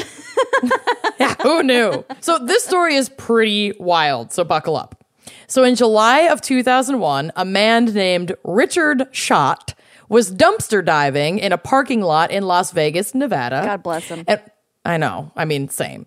While sifting through the refuse for cans that he could turn in for cash at a local recycling facility, he lifted a cardboard box that was lying on the ground, but instead of cans, he found the body of Duran St. Louis Bailey, a 44-year-old homeless man who had made his way from Missouri to Las Vegas in 1997. St. This Louis, is like Missouri? a particularly sad Johnny Cash song. Yeah. Oh, Yeah, God, it's it not good. is. Yeah. Kinda. With his Richard- friend Moriarty, they Oh, no. hitchhiked across No. America. No. Richard was afraid and grappled with the idea of calling the police. He said in an interview, quote, "I said to myself, I got to get out of here, but decided to do the right thing. And I can't blame him for wanting to run, as Duran's body was disturbingly mutilated. He had been severely beaten, his eyes swollen completely shut, his skull cracked, several of his teeth were knocked out and just scattered nearby. And there was a shocking amount of blood, for his carotid had been cut and his rectum slashed and penis removed." So much Bad penis shape. in this episode. It was a Lot of penis-heavy penis. episode. Lot of penis. That's also really disturbing. So disturbing. But also, if his teeth were scattered around, at least you know where he was assaulted. Yeah, he right there. I mean, he had the shit beaten out of him, and then he was completely mutilated, like before, during, and after death. Ugh. So 3 hours north of Las Vegas in Panaca, Nevada, lived 18-year-old Kristen Lobato. In May of 2001, 2 months prior to Duran's death, Kristen reported that while visiting friends in Las Vegas, she was assaulted by a man in a motel parking lot who was attempting to rape her. Kristen is a boss B and carries a knife for protection gifted to her by her father. Same. And amid the violent attack, she reached for her knife and defended herself, slashing at the man's groin and then running to her car, where she was able to escape, leaving him bleeding from the dick in the parking lot. Yes. Fucking yes. Too bad he didn't cut it off. I know. Well, That's okay. but she did see him alive and like crying and writhing in pain when she left. So she left this person in that parking lot alive. And quite frankly, if you get your dick slashed while attempting to rape someone, you totally deserved it. I mean, pay to play, baby. Yep, you pay to play. So much dick. This man was never apprehended, and Kristen understandably shared her story with friends and family several times in the week following. I know I would be telling anyone who would listen about I the would asshole. get that shit emblazoned Yep. on a fucking pink ladies jacket. Yes, about the asshole who tried to rape me and then I stabbed in the dong and successfully Yeah. got away. That You would be think- my epitaph You for think life. Trump tweets a lot? Hi. Yeah. Get used I'm to bragging it. about that for the rest of my days. Yep. But it turns out this story planted an interesting seed of curiosity when the mysterious case of Duran Bailey started circulating in July. Someone who had heard Kristen's tale of victory over her attacker Dictory. felt her tale of dictory. Felt the two cases could be connected and called the Las Vegas Police Department to bring Kristen's story to their attention. According to innocenceproject.org, quote, Las Vegas Metro Police Department detectives received a phone call from a Panaca resident who had heard from another Panaca resident that Lobato had told her that she had cut off a man's penis in Las Vegas. So we're dealing with a game of telephone right now. Yeah. To Bit of an absolutely. exaggeration. And suddenly, slashing in self-defense has suddenly Is cutting become off someone's cutting off a man's dick in And Vegas. like cutting off their butthole? Yeah. I don't know how you slash a rectum, but Yep. and scattering their teeth. Yep. Based on that attenuated story alone, detectives immediately drove the 3 hours to Panaca from Las Vegas. Upon arriving at Lobato's family home, the detectives told Lobato that they knew she had recently been attacked. The police recorded a Great. statement. Are you going to find my attacker? You gonna fucking do Are you anything gonna bring about me it? Justice? Yeah. Quite frank. Oh no. Yeah, no, we're gonna accuse you of a different unrelated crime. So the police recorded a statement in which Lobato described the attempted rape in late May, stating that it had happened at least a month ago, clearly describing a motel parking lot as a location and not a dumpster, and describing a man who was mobile and alive when she left and not beaten to death, as was Bailey. Under the mistaken belief that police were informing her that the man who tried to rape her had died, she expressed remorse and made other comments that the detective took as a confession for Bailey's murder, Duran Bailey's murder, even though the event Lobato described was glaringly at odds with the basic facts of his killing. oh my Wow. God. Yep. Fucking. So these So they- were possibly two completely different people. They literally were two completely different people.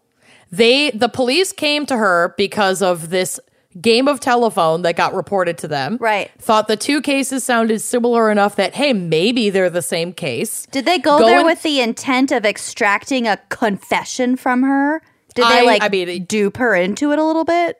I feel like they didn't listen to the timeline that she was clearly laying out and then led her to believe that the two cases were the same, even though the facts of the case showed that they were not. So there was also sufficient motive and opportunity pointing toward a handful of men living in an apartment complex adjacent to the parking lot where Duran was found. A female resident... Yeah, get this. A female resident of this building had reported to police a week before Duran's death that she had been raped by Duran. She also shared this information with several of her neighbors who confronted him several times since her rape and leading up to his death. So basic police work would have uncovered this. Yep. Would have they had ruled motive, out they this had other means. woman. 100%. The timeline was more accurate. Like, they had a reason to beat the shit out of this guy and fuck with him and leave him behind a dumpster And in cut the off same his dick. Yes, in the same parking lot that this residential community uses to park where this woman was raped. Their friend. Christ. Like, this was vigilante justice in their minds. Yeah. But the police just didn't give a shit. Somehow, even armed with this information, Kristen admitting that she stabbed a man in the groin months prior and left him alive and not beaten relentlessly was enough for Vegas PD to get an arrest warrant. And Kristen was taken into custody and charged with Duran's murder. And again, she's 18 years old. 18. Jesus Christ. I'm fucking speechless. This case is the worst. So She good obviously- job for sorry. like keeping your safety in your own like hands and control by carrying that knife and like And now end up getting completely fucked by the cops. Now you're going to get charged with murder because of botched police work by the people that are paid by our fucking taxes to protect and serve. I understand wanting to solve and close a case and get those numbers up for police, but like, motherfucker, if it I doesn't really feel fucking like make we have sense, a problem. We have a problem in this nation with statistics over justice. It's just It's mind blowing. it's so fucking mind blowing. And People only give a shit about anybody could fall into that. And particularly this is people of color, as we've discussed before, but like, And I mean, in this case, this is a young white woman, and the victim is a person of color. But So, no- like, they don't give a shit about seeking justice for this victim. it's low hanging fruit. It's low hanging fruit. She's an 18-year-old girl. Like, fuck. So she obviously pleaded not guilty and denied any involvement in this crime. And the prosecution's main tactic was time of death, as Kristen had a solid alibi for much of the day of Duran's murder. Pathologists had determined Duran's time of death to be about 10 p.m., a mere 15 to 20 minutes before he was discovered by that guy, Richard, or whatever his name was. Kristen had a solid alibi for the majority of the day in question, and things were looking pretty good for her case, until the pathologist who was speaking for the prosecution changed his mind and submitted new testimony in court twice. You can't do that. You sure can, and he did. First, changing the window of time of death to 12 hours before discovery, then to 24 hours. Oh, no big deal. 10 minutes to 24 hours. Yep. Well, in the life cycle of the fly larva, that's a literal huge. lifetime. It's a lifetime. It's a lifetime. literal lifetime. And without alibis for her whereabouts through all of these ever-changing windows, Kristen was found guilty of first-degree murder and sexual penetration of a dead body, even without a shred of physical evidence placing her at the scene. My God. Not a shred of physical evidence. So their theory is that this 18-year-old girl, someone attempted to rape her a month prior. She defended herself, got away. She lives 3 hours away from where this occurred. And at some point, a month later, she somehow discovered who her attempted rapist was and where he could be found. And she tracked him down and then beat and killed him. Completely mutilated him. Yep. Yeah. Okay. And again, no physical evidence linked her to the scene, even though if she had beaten someone and mutilated them that intensely, she would have left behind DNA. There's just no way. She also would have been gone for a minimum of 6 hours, driving and the 3 hours entire one way and case- 3 hours back. Exactly. And the entire case on the side of the prosecution hinged on that time of death window so that they could debunk the solid alibi she had for the original time of death. We're clearly not professional investigators, but Speak for yourself. it is lunacy to assume. I mean, just given the basic evidence that an 18-year-old woman is likely to fuck up a full-grown It's man's body statistically like that, not likely dump it in at a all. fucking dumpster, like hide it behind it. She would have attacked him behind the dumpster, put a piece of cardboard over him and taken it's off. still not. It's still so not a out of the thing. realm of possibility. It's not a thing. No, it makes no sense. It makes no sense. And not leaving by a single hair. Nope. a single trace of DNA No. to tie her to that bloody scene? I don't fucking think so. A full-grown man. There are so many red flags in this that like any responsible person who was involved in this case should have stopped Anyone it. with a brain. I can't believe the jury. I don't know. I can't. There's so much. Oh, so God. the conviction was almost immediately overturned due to copious errors throughout the trial. And in 2006, Kristen was retried for the same murder that she did not commit. Once again, the same pathologist changed his time of death window, now between 8 and 14 hours before discovery. And injustice was served again, and Kristen was convicted of voluntary manslaughter and sexual penetration of a body and required to register as a sex offender for the rest of her life. She was sentenced to, quote, 40 to 100 years in prison. No. This victim. She defended herself against an rapist. attempted rape. Yep. There's no justice. But the cases were just similar enough that if she slashed at somebody's dick, she probably would do it again. They're obviously and go track him not down. An abrased penis is clearly not that much of an anomaly, as we've learned in this episode. Like, are you fucking kidding me? This is it's so fucked up. So now we're going to get into the entomology because that's what this whole episode is about. In 2009, I'm so drunk. A man named Hans Schurer, who edits and publishes a magazine called Justice Denied, contacted forensic entomologist Gail Anderson, providing photographs of Duran's body at the scene and begging for help. Gail's first instinct was to say no, as very little can be determined from photos of a maggot or a fly. She would actually need to handle and analyze the specimens to really be able to contribute. When Gail was informed that the body didn't have a single maggot or fly, her curiosity piqued, and she agreed to take a look. Yeah. If not a single insect was found on the body, and the pathologist is arguing time of death could have been up to 24 hours before discovery or 8 to 14 hours before discovery. Not north of Las Vegas, baby. Nope.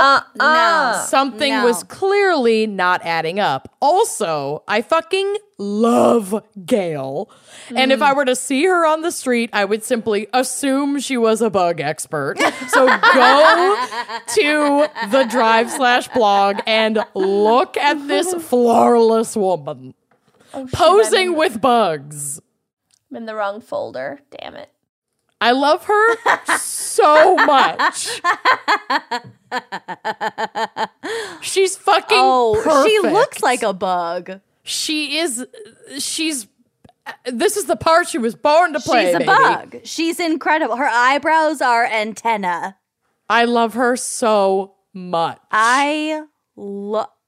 Oh, she has bug Am I tattoos. too drunk for this? I can't see her. She's got real right thin there. antenna-ish eyebrows. She Yeah, looks yeah. amazing. It's the She's photos amazing. that aren't yours. Yeah. Definitely a bug expert. Yep. She's a bug. So She's in a a bug. blog post, Gail, I'm so hungry. Gail writes, quote, insects, in particular blowflies, are the first witnesses to a crime. They are 10 miles. 10 miles, Yep. people. 10 miles. They are attracted to a body immediately after death if the conditions are appropriate. They are attracted to lay their eggs close to wounds or orifices so that the newly hatched first instar and first stage larvae can feed on liquid protein because at this stage they are unable to break an adult human's dry skin. Moist. This means The the moisture. female adults are very good at locating wound sites so their offspring can feed on blood. They're She continues basically on- sharks. They're bug Yep. sharks.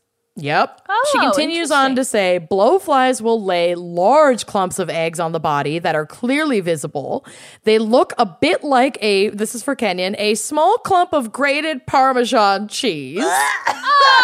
Okay. What the fuck? Low fucking blow.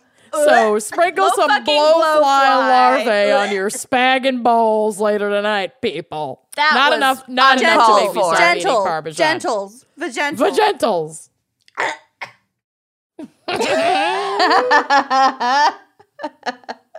It I doesn't love help it. that I've drank almost a full bottle of wine Yeah. at this point. You're killing it. But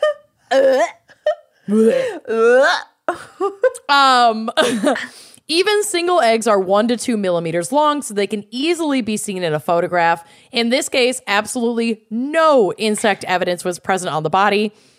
In Lobato's case, almost all circumstances were perfect for insect colonization. The season was summer, the weather was hot, and the body was exposed outdoors with only a few pieces of trash covering him, which would not have impeded insects. And the body near was a dumpster where they near a already are dumpster. hanging And out you're in anyway. I Las know. Vegas, you're surrounded by by trash. bugs and garbage.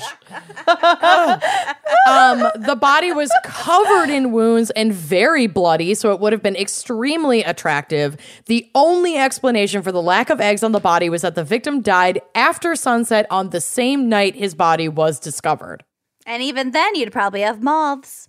The Probably. hair, unless he's bald. So that's true. So Gail immediately submitted an affidavit stating that the time of death used to convict Kristen had to be incorrect.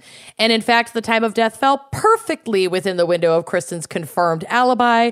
And given this expert and corroborated opinion, a writ of habeas corpus was submitted in 2010 and denied in 2011 because our justice system is fucking horseshit.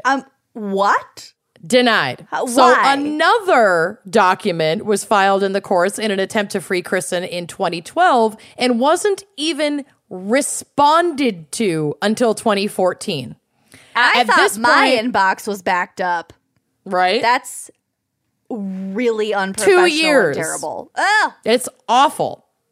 At this point, the Innocence Project becomes involved, and Kristen is finally granted a hearing in 2017. She was sentenced to jail in 2001. Oh my God. Yeah. Gail and 2 other forensic entomologists testified before a judge in October of 2017. Gail again writes, quote, "We all stated that insects would have been attracted to this body very rapidly, and the lack of eggs suggested that death had occurred after sunset. Prosecution brought in a 4th entomologist who said, you could not be absolutely sure. But Gail and her backup were compelling enough, and within 10 days of their testimony, vacated Kristen's conviction and dismissed all charges after she had served 16 years in prison for a crime she wasn't even in fucking town for. Oh my can't. God. I was so mad when I was writing this case that I was typing like slamming on my keyboard. Keyboard, okay. My computer is broken. I would like to file a complaint. She filed several. So I'm not sure if the investigation was reopened and Vegas PD did fuck all to actually seek justice in this case. But fortunately, as for Kristen, she was released, quote, without prejudice, which means she cannot be retried for this case Thank ever God. fucking again. But she lost 16 years of her life. Her very young 16 life. years. That is so... Yep. No, I can't. For And there are- protecting herself from an For attempted protecting herself. rape. Yep. And there are pictures of her on the blog/drive. I just think it's so fascinating. Like, you see her at the age of 18. It's like a senior picture. And then you see her in jail. She's fucking a flawless queen. And then you see her on the day of her release. And it's just like those 16 years, they change you. I mean, she lived in prison for 16 years. I can't even I thought imagine. that was the bug woman. They look like 3 different No. people. Yeah. But you can see in the eyes that it's her. Yeah, totally. Oh, There's my only one photo of Gail, but there are God. several photos of Kristen, and just like young and full of life and vivacious. And I She love has a the bug picture. tattoo.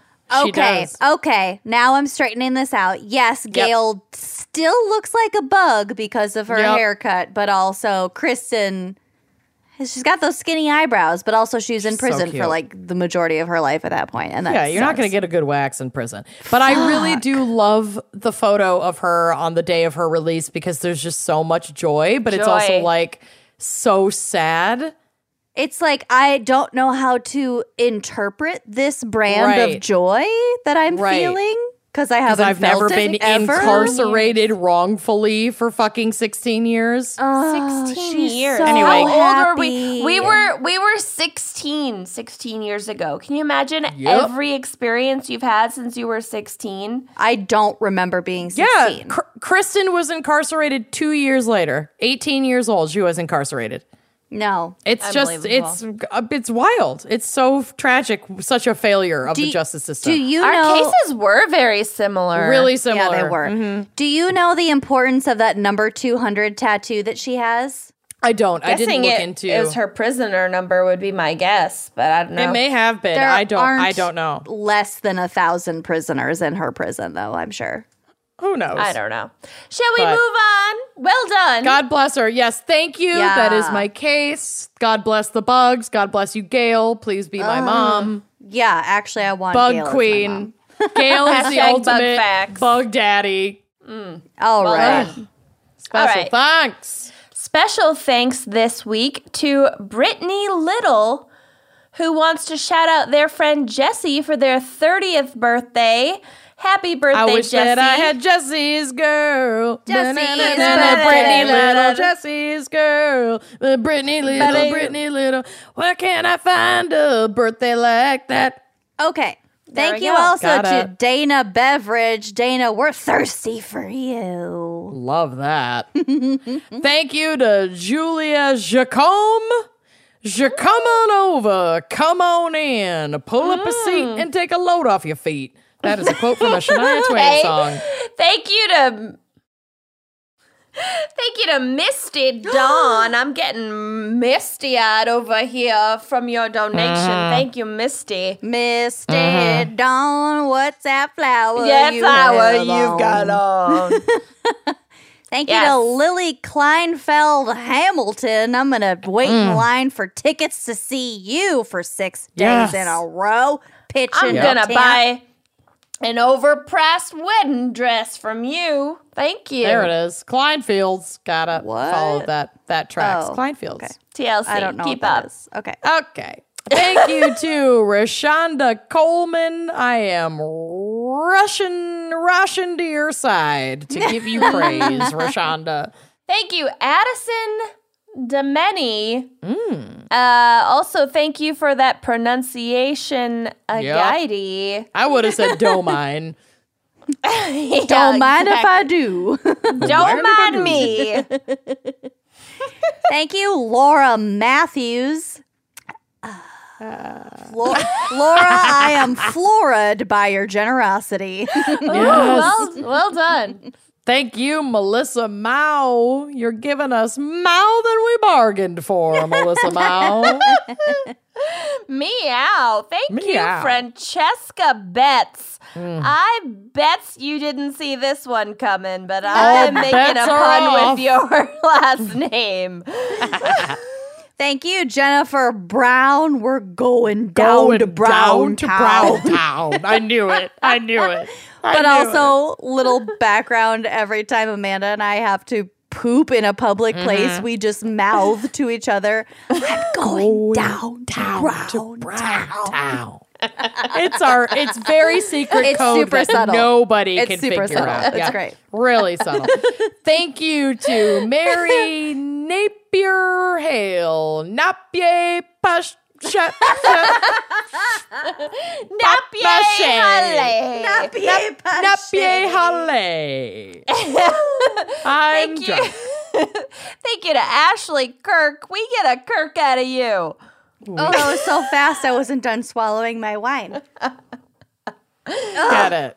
Oh, kicking off our $10 a month. Did you mean to delete that? Who deleted I that? did because we did it in the last episode. Oh, okay. It was a dupe. Yep. Kicking off our $10 a month tier, Chelsea P. We're just peeing with excitement over your generous Really. support.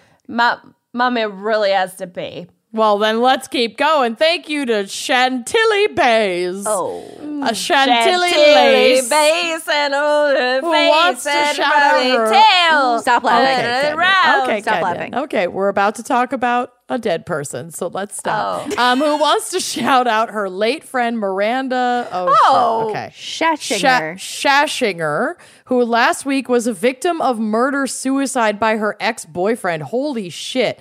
She was, quote, she was the girl who would yell, fucking patriarchy. She was one of the strongest women, mom, and friends. God bless. And may the Lord bless you and keep you, Miranda. I am so sorry that you experienced this, and I'm sending all kinds of love and healing energy to all of the people around you right now. And let's take intimate partner violence fucking seriously. Yes, moving please. forward. Also, Chantilly reals. lace, because Sweet baby angel. Hang in there, honey. So sorry. fucking I'm just Christ. I'm that's so really sorry. awful. Okay, moving on. Well, Next up is Kenyon. great. I really won out in both of those. Nailed it. Thank you to William Morton. Matron Mama Morton. Mama Morton. I need to get some more Morton salt because I am out of salt. Thank you, William. Thank you to Brittany Cornelius. Brittany, hit me, baby, one more time with your sweet, sweet Patreon donation. Your sweet Cornelius. Thank you to Amy Fletcher. I'm gonna fetch you some praise for your Quit trying donation. to make Fletcher happen. Yeah, it's never gonna happen. Thank you to Rebecca Kloster. What a clusterfuck.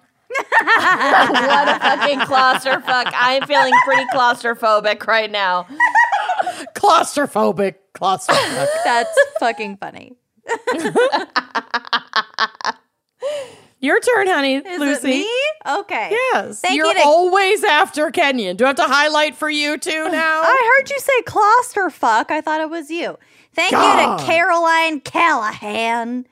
You're very Callahandy with Alliteration. an electric drill. You should come to my house and hang my pictures.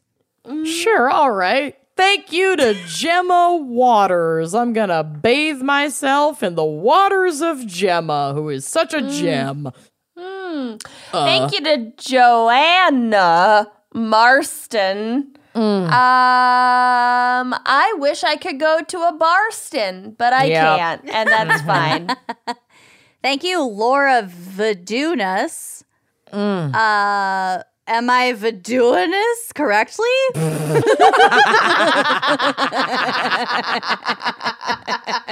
The answer is no. Thank you to Amanda D'Amato. Tomato D'Amato. Potato D'Amato. Yep, there it is. Amanda. D'Amanda D'Amato. Thank you to Jacinta Harvey for increasing their pledge from $5 to $10 a month. Jacinta, need more of ya. Yep. I don't know. Perfection. Oh, thank you to Laura Vogelsong from for your increase from $5 to $10 a month. You are singing the Vogel song of your elders. Yes. Thank you to Lexi McClellan, clearly a relative of Ian McClellan. And you're sharing that wealth with us. Thank you for increasing from $2 to $5 a month. God bless. Thank you to, this is funny. Kira. Nightly. Kira Strelchik. Ooh. Yeah. And they just wrote in parentheses after their last name, sorry. Struzzelchick? Struzzeldick? Dear God, eat something. You look like a swizzle stick. Thank you, Kira Strelchik. Oh, no. Oh, no. Thank you to Sandra Broberg. Bullock. Bros before hoes, Sandra. I fucking hate You gotta that phrase. protect your blind side, Sandra Broberg. Oh, yeah. Protect your blinds. Mackle. Roll Tide. Mackle. Ole Miss. Thank you to Caddy Martin. I can't wait to chatty with you, Caddy, about your Could be dusty Katie, trash. and it I'm could be going a with- typo. I'm going with Caddy. A card played is a card played. You're kicking off our $15 a month tier, and you're going to get some trash real soon. I hope. Maybe. Who knows? Who There's no knows? way to know. Thank you to Liz Parks Parrott. I Don't mimic me, parrot. Don't ever get a ferret because they'll chew your nose off. Yeah. All of those things. Thank you, Maureen May, for your increase. Oh, God. For your pledge increase from 10 to 15.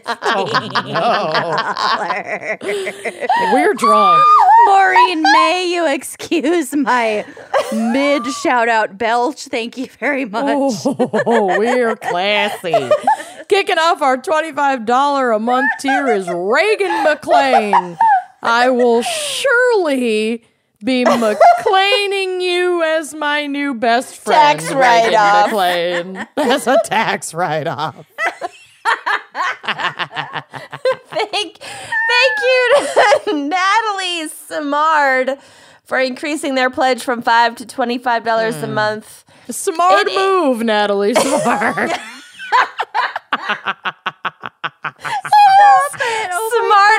It is smart for me to say this, but thank you. She's the most smartest. It's hard to clean shard. You're so smart. You're so smart. Thank you to Jessica Chauvin for your once-off donation of $10. And you are not chauvinistic by donating to the show because we're painfully feminist. Thank you so much. You're shoving your love, as is Maddie Yost, the Yost with the most, giving us a $10 once-off donation on our online store. And last but not least, thank you, Renee Lair, who wants to shout out their gateway gal, Vicky. Renee Lair, hardly know There we go. Well, there we go. Okay, last but not least, I got a No. joke. I got a joke. It's hashtag bug related. God damn it. Bug facts. It's a bug fact. Hashtag bug facts. So, did you guys hear about the two silkworms who got in a race? No. It ended in a tie. Stop.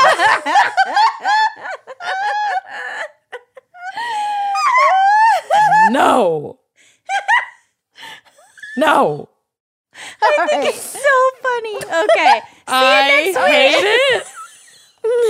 You hate all my jokes. Goodbye. Oh my God. We should be recording a drunk dive after this. We all got after it. You gotta wait because I haven't finished it yet. Bye. Bye. Thanks for listening to Wine and Crime. Our cover art is by Kala Yip, music by Phil Young and Corey Wendell, editing by Jonathan Camp. Check out our website and blog at wineandcrimepodcast.com. You can also follow us on Facebook, Twitter, and Instagram at Wine and Crime Pod. If you have questions, answers, or recommendations to share, email us at wineandcrimepodcast@gmail.com. Episodes are available on Apple Podcasts, Stitcher, Google Play, basically wherever you get your favorite podcasts. And if you like the show, please rate, review, and subscribe on Apple Podcasts. It is the best way to spread the word. If you'd like to show your support and get a shout out on air, visit our Patreon page to keep this podcast and the wine flowing. Cheers. Hey, Wine and Crime listeners, this is Jenny. And this is Danelle from Sip, Survive, Repeat. We're a weekly podcast that talks about outrageous survival stories while drinking our favorite wines. What do we mean by survival stories? You mean like the hostage situation at Good Guys Electronics? Or the time some lady was attacked by a bear and lived? What about true crime? Everybody loves true crime. Oh yeah, we do kidnap survivors, cult survivors, attempted murder survivors, and more. Tune in every Tuesday to download a new episode. Think of this as your true crime obsession with a happier ending. Hey, we'll see you next Tuesday.